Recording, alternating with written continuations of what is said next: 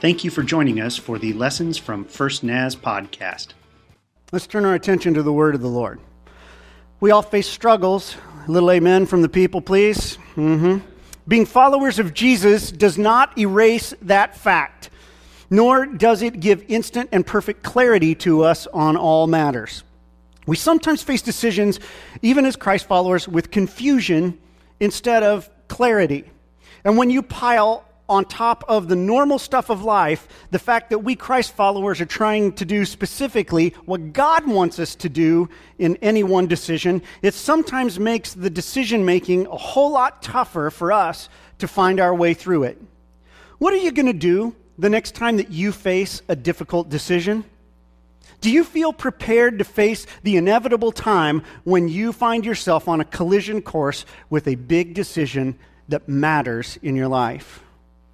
Jesus was authentically human, and it means that he faced big decisions like you and I do. And as the road to his appointment with destiny as the Savior of this world grew shorter, he found himself facing the biggest decision of his life. Today, I want to tell you the story of how he faced that decision and found his way through it. If we then follow his example whenever we face our life's big decisions, we can see the clouds of confusion begin to part, clarity come, and then receive something from God that is nearly unimaginable to me. I can't wait to tell you about it.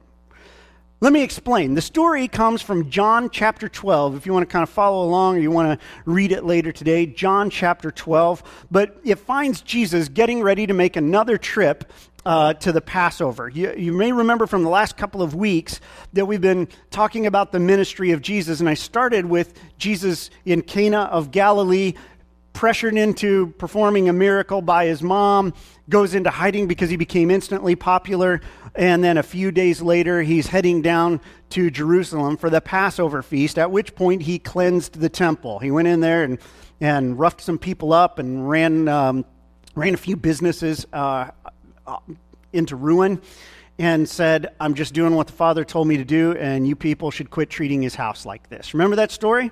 Well, by the time we get to John chapter 12, we are now about 2 years, some scholars say 3, but 2 to 3 years on down the road, and Jesus is getting ready to make another trip back down to Jerusalem for the Passover, and this time he took a little bit different road. I want you to look at the map on the screen, okay?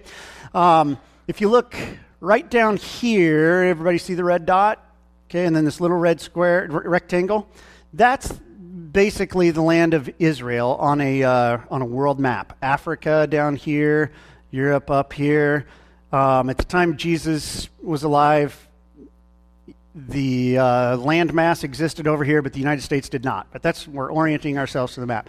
Jesus grew up here in the north, okay? Up here, this little blue area right here is the Sea of Galilee, and Jesus grew up here, this whole area, Nazareth, you can see.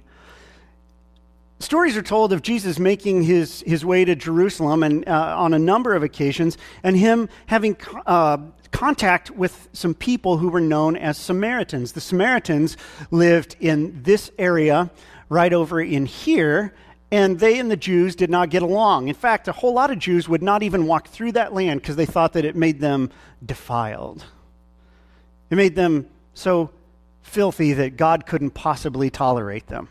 That's an interesting idea, isn't it? That the sins of other people are what really keep me from God? How about a little self-awareness for the people of God, okay? This time, however, Jesus decided not to make his way straight down here to Jerusalem, but instead, he crossed the Jordan up here, and he made his way on through this area over here. And this is modern-day Jordan and its capital, Amman. This whole region up here in the time of Jesus was fairly heavily populated, and it had 10 significant towns there. And so that area became known as the Decapolis.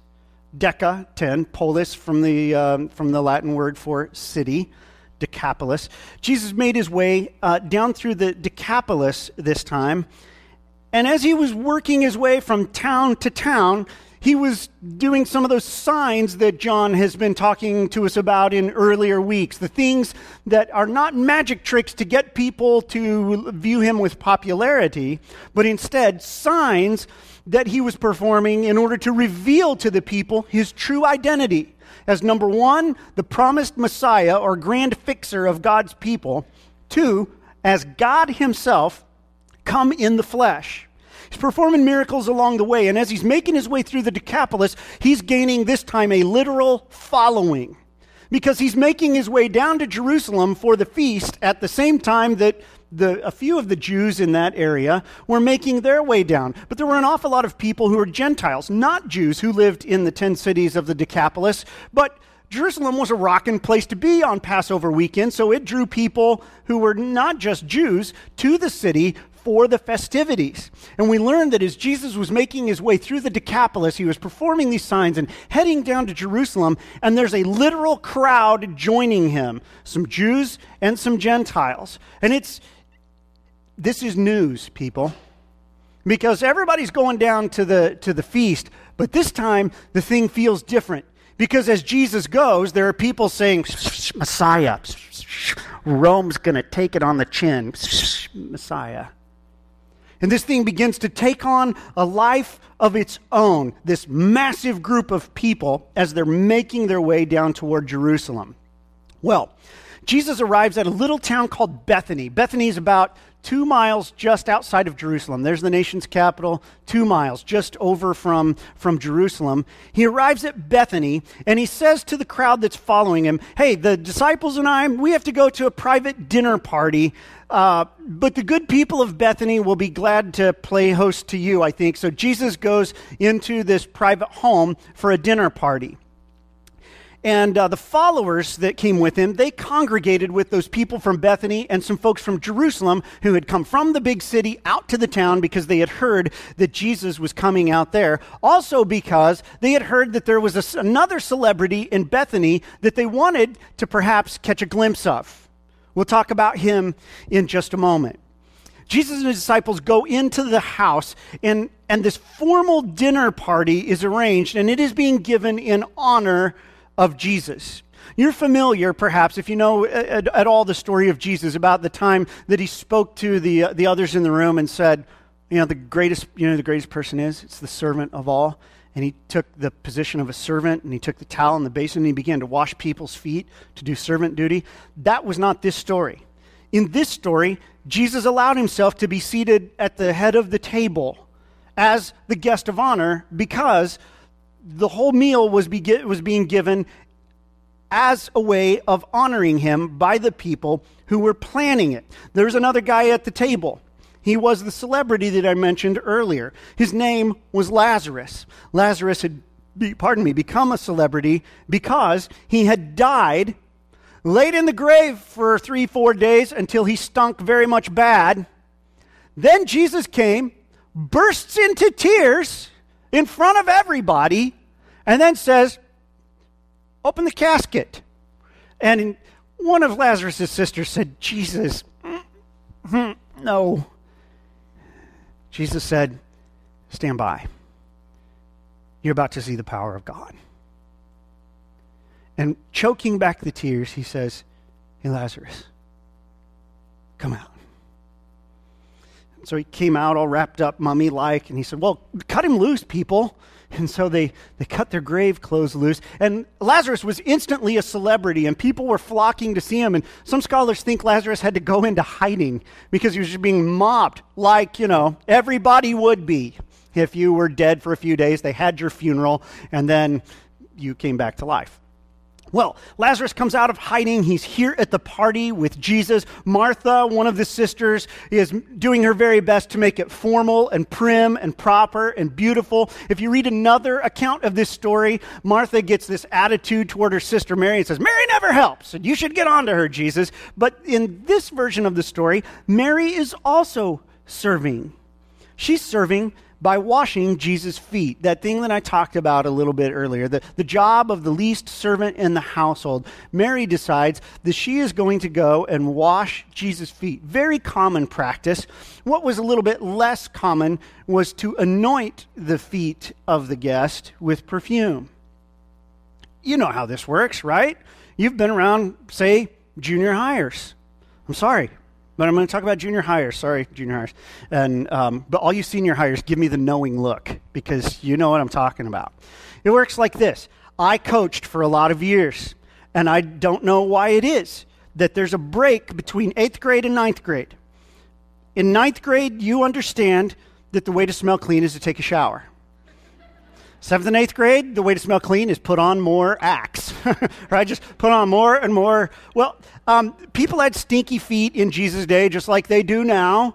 And sometimes they would wash the feet of the guests when they came in. And it wasn't really about odor control like odor eaters, but there was this added little something that people would do once in a while. And yes, it helped with the odor. But more than anything, it was a way of just showing additional honor and affection for one person in the room. And so Mary takes some perfume, some very expensive perfume, and she begins to anoint Jesus' feet. Jesus being anointed is not a unique experience. If you read your way through all of the New Testament Gospels, Matthew, Mark, Luke, and John, you will see that there was another time in which Jesus was having dinner at Mary and Martha and Lazarus' place, and Mary anointed Jesus' head with perfume. There's another story that takes place up in Galilee that's way up there in the north end of the country where Jesus grew up. There's a story that takes place up there about an unnamed woman who anointed Jesus' feet with something else, with her tears. And she then dried his feet that had become wet with her tears with her hair. And now we have this story in which Mary decides to wash the feet of Jesus, to anoint the feet of Jesus, but she did it with this unbelievably expensive perfume. And the passage, John 12, tells us that it was a fairly big jar, and it was full of really expensive perfume, and it resembles, we think, or represents her life savings. It was something of an investment in the whole trading in perfume and spices. And so, yeah, it was like that, taken up several notches. Okay, they don't sell that stuff in quart jars. But Mary had this extremely expensive perfume, probably represented her life's savings, may have been her actual life savings, an entire year's working salary. Okay? She takes this, dumps the whole thing on Jesus' feet. Man, I was so looking forward to today's sermon, so I went out and I bought perfume, and I was going to break the jar. Really dramatic. Tom, you'd have loved this. I was going to break the jar and dump the entire thing out. But I'm a cheapskate. So I found this $10 perfume at Ross. It was like $35 before it went to Ross. But, yeah, just, the really good stuff. And it's a big, pretty bottle. And I got it home, and I took one sniff of it, and I thought, we're going to smell that in the carpet here for years to come. And it was horrible. So it's sitting on my dresser. So, white elephant gift next year, people, okay? Yeah. But that was expensive perfume and good perfume, and I hope everybody in the house liked it because the smell was overpowering. And it was so thick that have you ever had perfume so thick that you can taste it?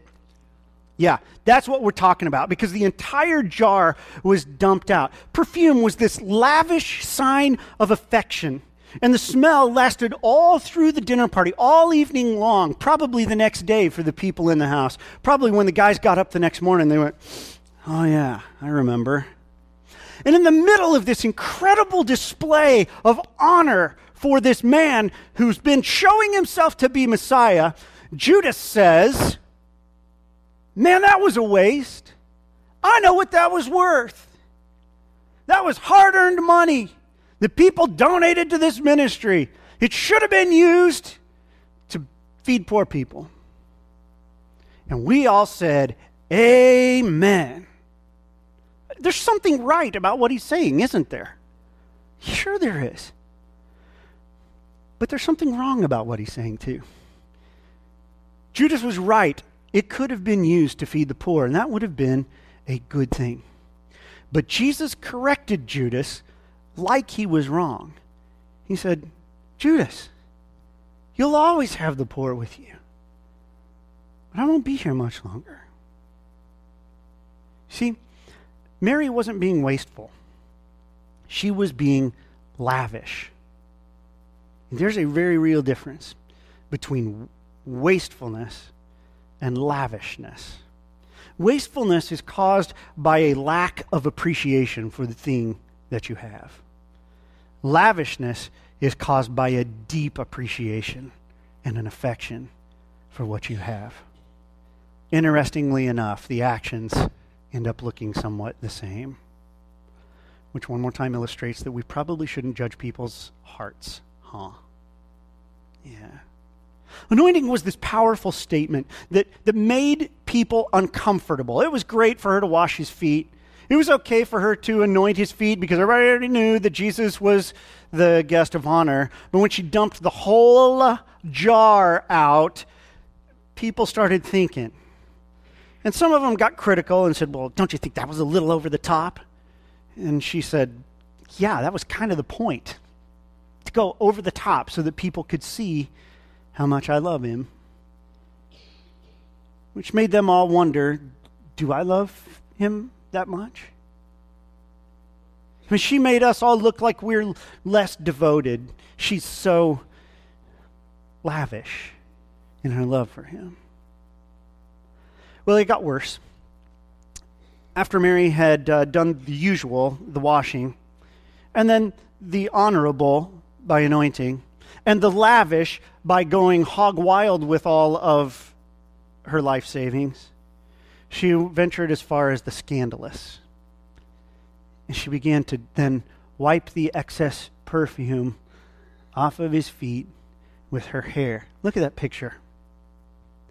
Now, you and I that have been around the church for any length of time, we find this to be a beautiful thing. But if it happened here this morning, several of you would significantly freak out. Wouldn't you? How about this? Let's just pick one person. Well, let's pick two people. I need somebody with longish hair. I'm going to go with Deborah Leiber. Okay, and then let's see. Maybe Dwayne Jones. Okay, everybody getting uncomfortable? I'm sure Deborah and Dwayne are. Okay, yeah. I know a youth pastor, a woman who was a youth pastor who washed the kids in her youth group's feet, and then she dried their feet with her hair, and they fired her. Yeah. They said that's completely inappropriate. Reenacting the Bible scene. Congratulations, board, you got it wrong. To kind of get the picture here, maybe I can make this a little bit more modern. Let's say that I'm going about my duties here at the church on any given day, and Dina Johnson works here too because she teaches at the school, which means that she's busy, and she runs up and down the steps 900 times a day. But I just happen to come out of my office when Dina's coming across the foyer with this box, and Dina's not a very big person, and the box is a very big box, and so she's struggling with it, and I walk up to Dina and say, wow, Dina, that looks like you're having a really rough go, and there's two ways this could go. I could then just take the box and say, where are we going? And I take it up to her classroom. There, it's done. And everybody says, that'd be really great, Cliff. If, on the other hand, I said, hey, Dina, put the box down for a minute. And I noticed that you're sweating.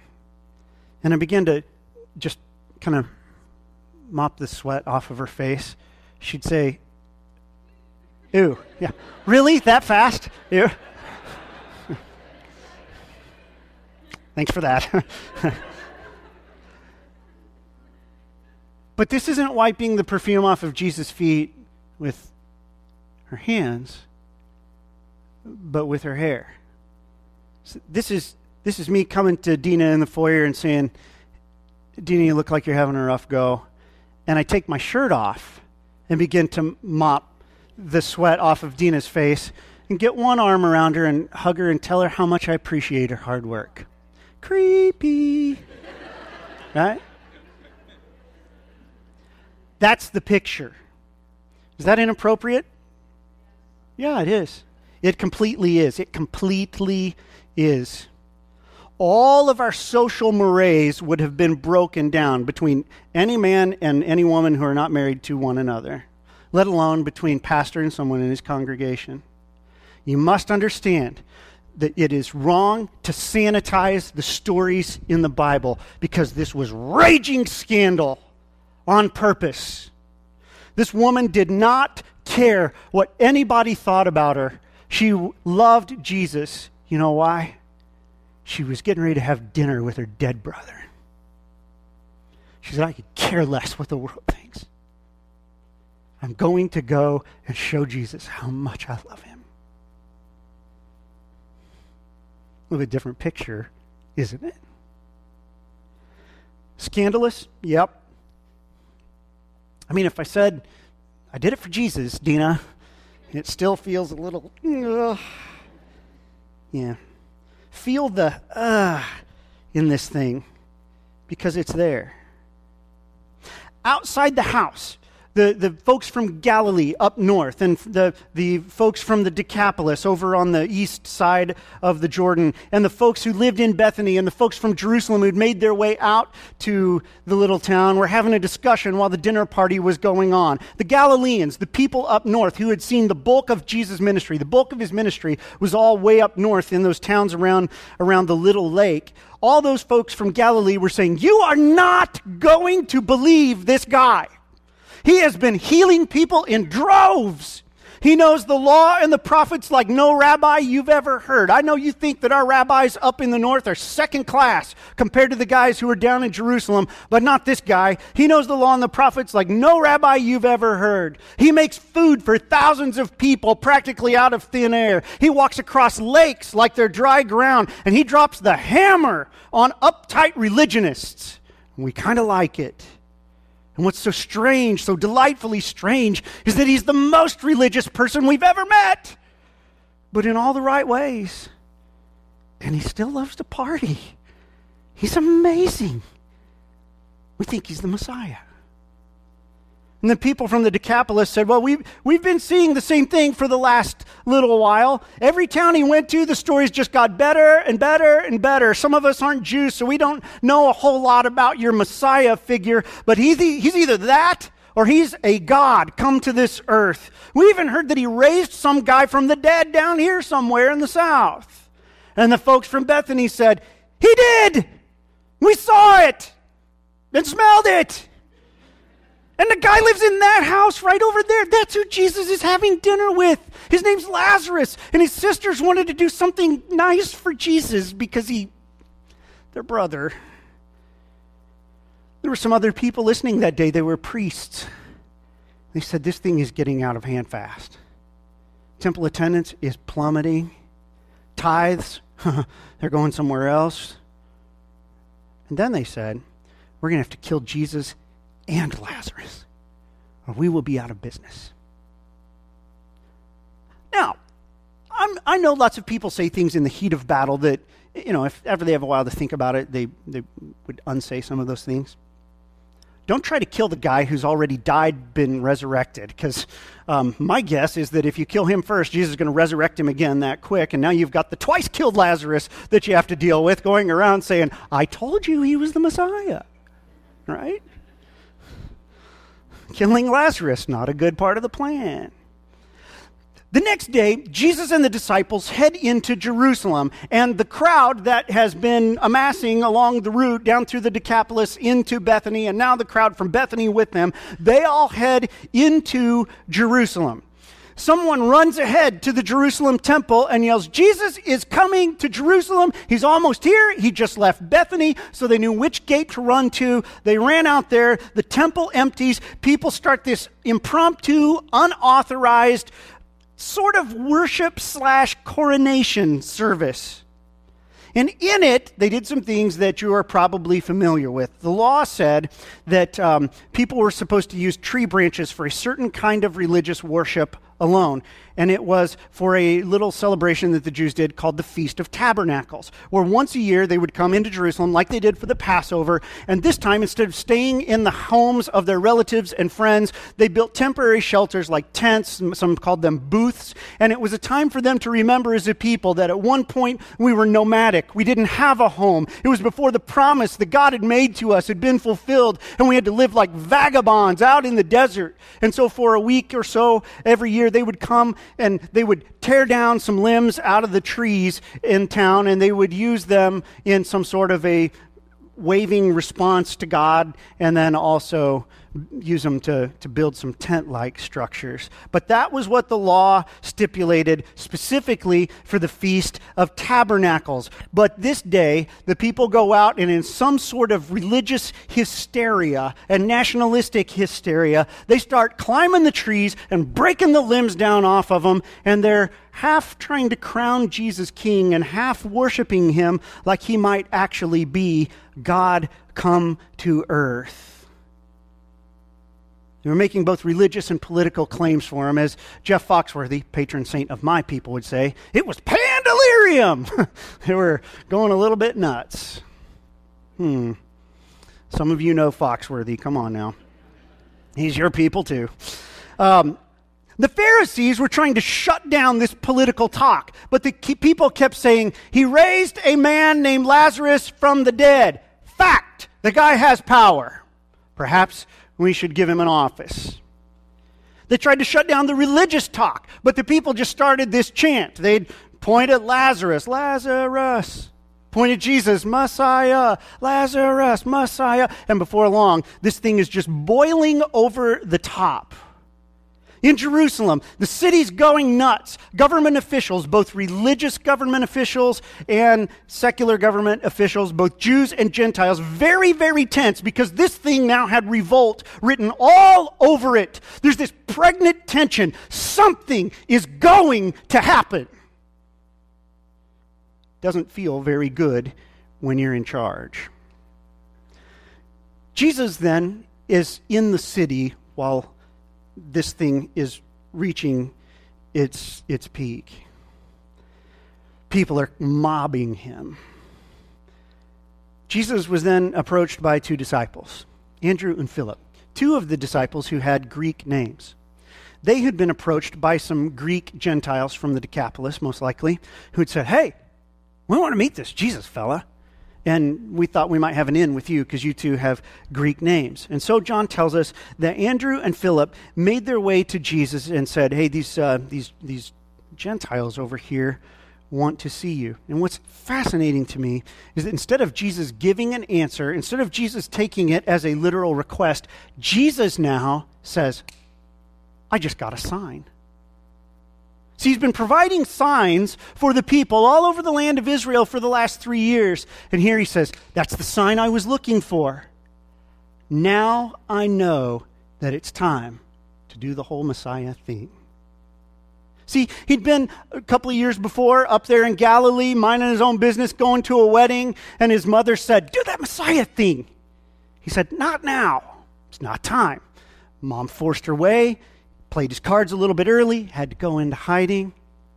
All during the years of his earthly ministry, people would go, I see it! And he would say, shh, don't tell anyone. It's not time. We get through the triumphal entry, resurrection of Lazarus, the meal, the triumphal entry. We're in the city. People are saying, tearing the trees down, saying, let's work on the Roman palace next. And two Gentiles say, we'd like to see Jesus. And Jesus said, you Gentiles? The whole world was coming after him. And he said, now it's time. It's time for him to play his hand. Hadn't been time back in Cana, but it was now. And as Jesus talked to the crowd there about what that meant, he said, that it turned his heart inside out in very bad ways. In fact, the language in the original text says, my soul has been thrown into confusion. There's a picture of Jesus you've never had, the confused Jesus. Who painted that one? You don't find that anywhere. There's no confused Jesus stained glass windows, right? This is what the text says. My soul has been thrown into confusion. Jesus was stumbling beneath the emotional weight of knowing the pain that was coming his way. He was stumbling beneath the knowledge of the extent of that suffering, and he was stumbling beneath the weight of indecision. Am I going to see this thing through, or am I not? We happen to know from reading John's text that he struggled with that more than once. Jesus' inner world was frayed a little bit at the edges, and it came out on display in this conversation. And he begins to anguish out loud, but then he powers through it, and he makes this decision to obey. And here's what I want to show you this morning. Get a hold of this. Jesus didn't wait for clarity or peace as the signs of God's will for him. He already knew God's will. Clarity and peace could only come from obedience. See, when you already know what God's will is, clarity and peace can only come after you obey.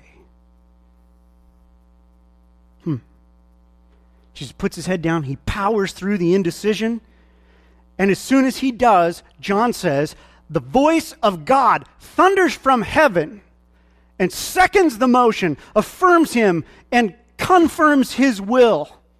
Absolutely amazing. Everybody there said something happened, and a few people went, it was just thunder. Yeah, thunder that sounded like God saying, I have glorified my name and will do it again, period. Other people said, well, it couldn't have been God. It must have been an angel. Is there any difference? Like that makes this less of a sign?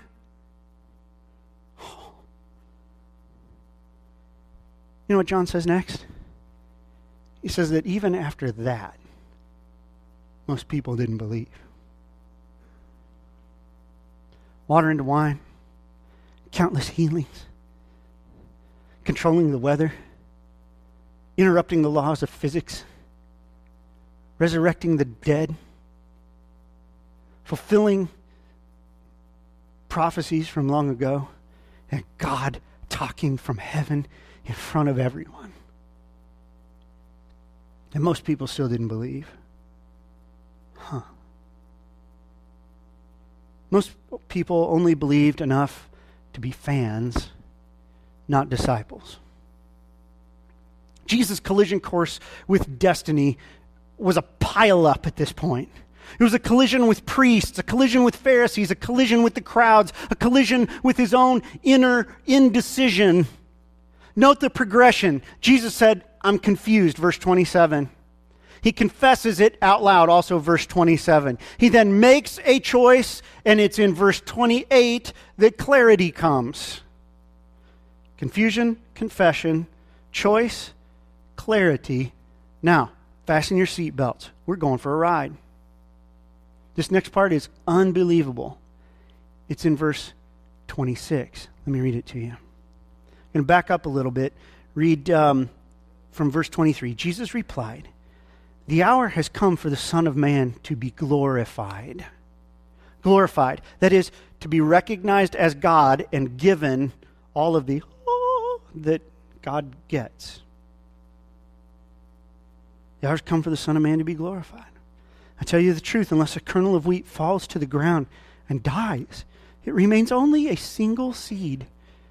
But if it dies, produces many seeds. The man who loves his life will lose it, while the man who hates his life in this world will keep it for eternal life. Here we go now, listen. Whoever serves me must follow me. And where I am, my servant also will be. My Father will honor the one who serves me. If you've been around the church your whole life, you've been taught your whole life that you are supposed to honor God. You've been taught that you are supposed to recognize him for who he is and then do what you do so that God looks good and God gets glory. Right? Nod your heads with me if you're with me. In this passage, Jesus says, if you follow me, my Father will honor you.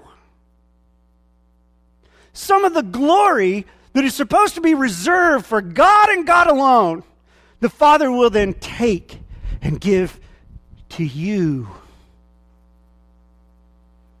Does that mess anybody up like it messes me up? Because I don't think I'm all that glorious. I have a hard time when people clap for me. Doesn't feel right. Jesus said, in the middle of all this confusion, confession, down the list, on the backside of this thing, if you follow me, if you follow my example, there's honor, there's glory for you. Now listen, where people get into trouble is trying to get that for themselves. Instead, Jesus says, you work this part of the process, you watch what God does. And my Father himself will pour out honor and glory upon you. I don't know what it looks like. I don't know what you can do with it. I don't know if it's worth any money. But all I know is that if there is something that the holy God of heaven wants to do for me that otherwise only rightfully belongs to him, I gotta have that. I want that more than anything. This thing that exclusively belongs to God, but that he wants to give to me. Listen, friends, I am, like you, a person who faces decisions. Big ones. You might have noticed some of them that I've made. Where do you struggle? Where's the confusion in your life? Is it that you don't know God's will? Or that you don't want to obey it? If you don't know God's will, be patient and wait. But that's not who the text is speaking to. This text is speaking to those who know God's will, but do not want to obey it. If you don't want to obey the known will of God for your life, let me recommend to you the following. First, realize where you are in that process, that progression. You confused or not? Do you need to confess where you are in resisting God's will? And what comes next if you want anything to change? You are going to have to make a choice. You have to make a decision. The fact is that you are not going to get clarity and you are not going to get peace until you choose. It's the way it goes in this life. But if you do, if you will, you'll get clarity, you'll get peace, and you will get something nearly unimaginable. God himself will honor you. I don't know, maybe it means you get credit for some of the good things God does in this world. That might help your reputation a little. People might begin to see you as somehow different in a very good way. They might begin to confuse you for Jesus himself in this world, not any kind of, messianic overtones, just, that gal's a lot like Jesus.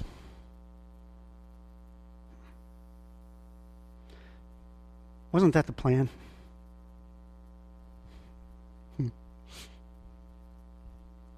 Bottom line is this. Obedience is the key to moving from confusion to clarity. We'll leave the glory, the unimaginable, in the hands of the Father, who we've already learned doesn't have a problem with being lavish, right? He would gladly waste his glory on you. I want to ask you to stand with me today. Bow your heads, close your eyes. And just say this. The altars are open. That's what these wooden things that look like benches are at the front of our sanctuary. They are altars.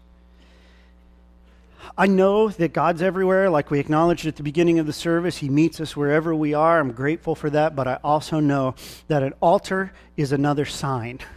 It points to something. It points to a surrendered heart. It's the trip from where you stand now to where you would kneel at this altar is a symbolic movement from where I have been stuck to the place I want to be in relationship to God. So let me just ask you this morning. You're struggling with confusion. You need to know the will of God. I want to invite you to come to the altar and pray. But more pointedly, do you know the will of God? You've been resisting following His will? Today you're willing to confess, I'm moving the direction of obedience. But Lord, I need your help. Would you come and give me the want to? And I want to invite you to this altar to pray. Let's bow our heads. You make up your minds. Lord, speak to your people.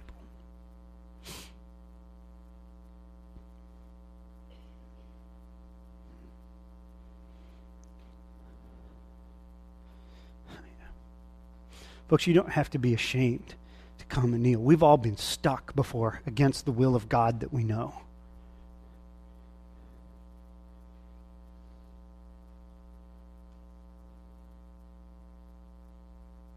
Lord, I cannot imagine being in the spot you were in, where you could have ridden the wave of popularity and seen how far it would take you.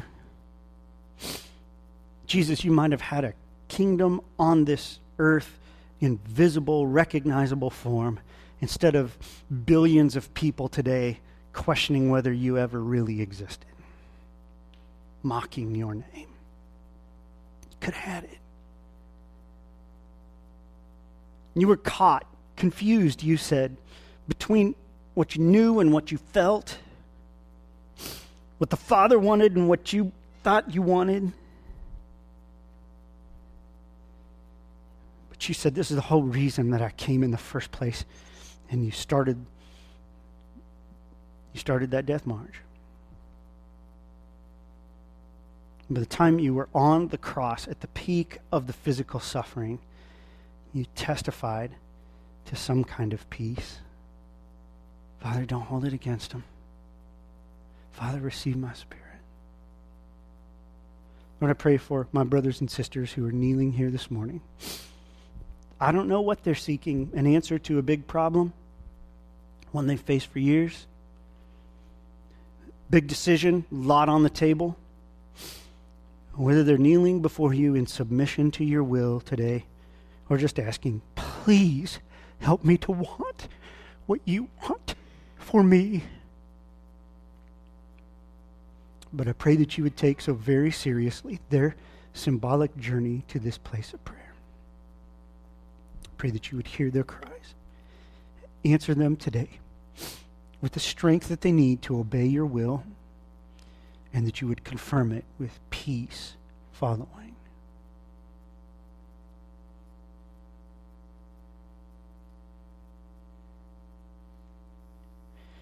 Lord, we're facing Good Friday and Easter.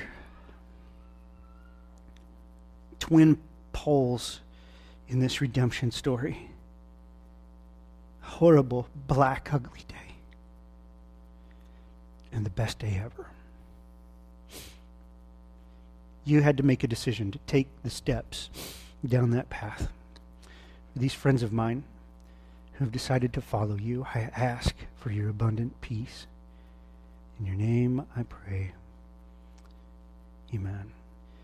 Since folks are praying, I'd ask that you kind of preserve the environment of prayer in this room, that you wait till you're in the foyer or the parking lot to visit and talk. But as you go, may you follow the example of Christ himself. So may you know his peace this day. Amen.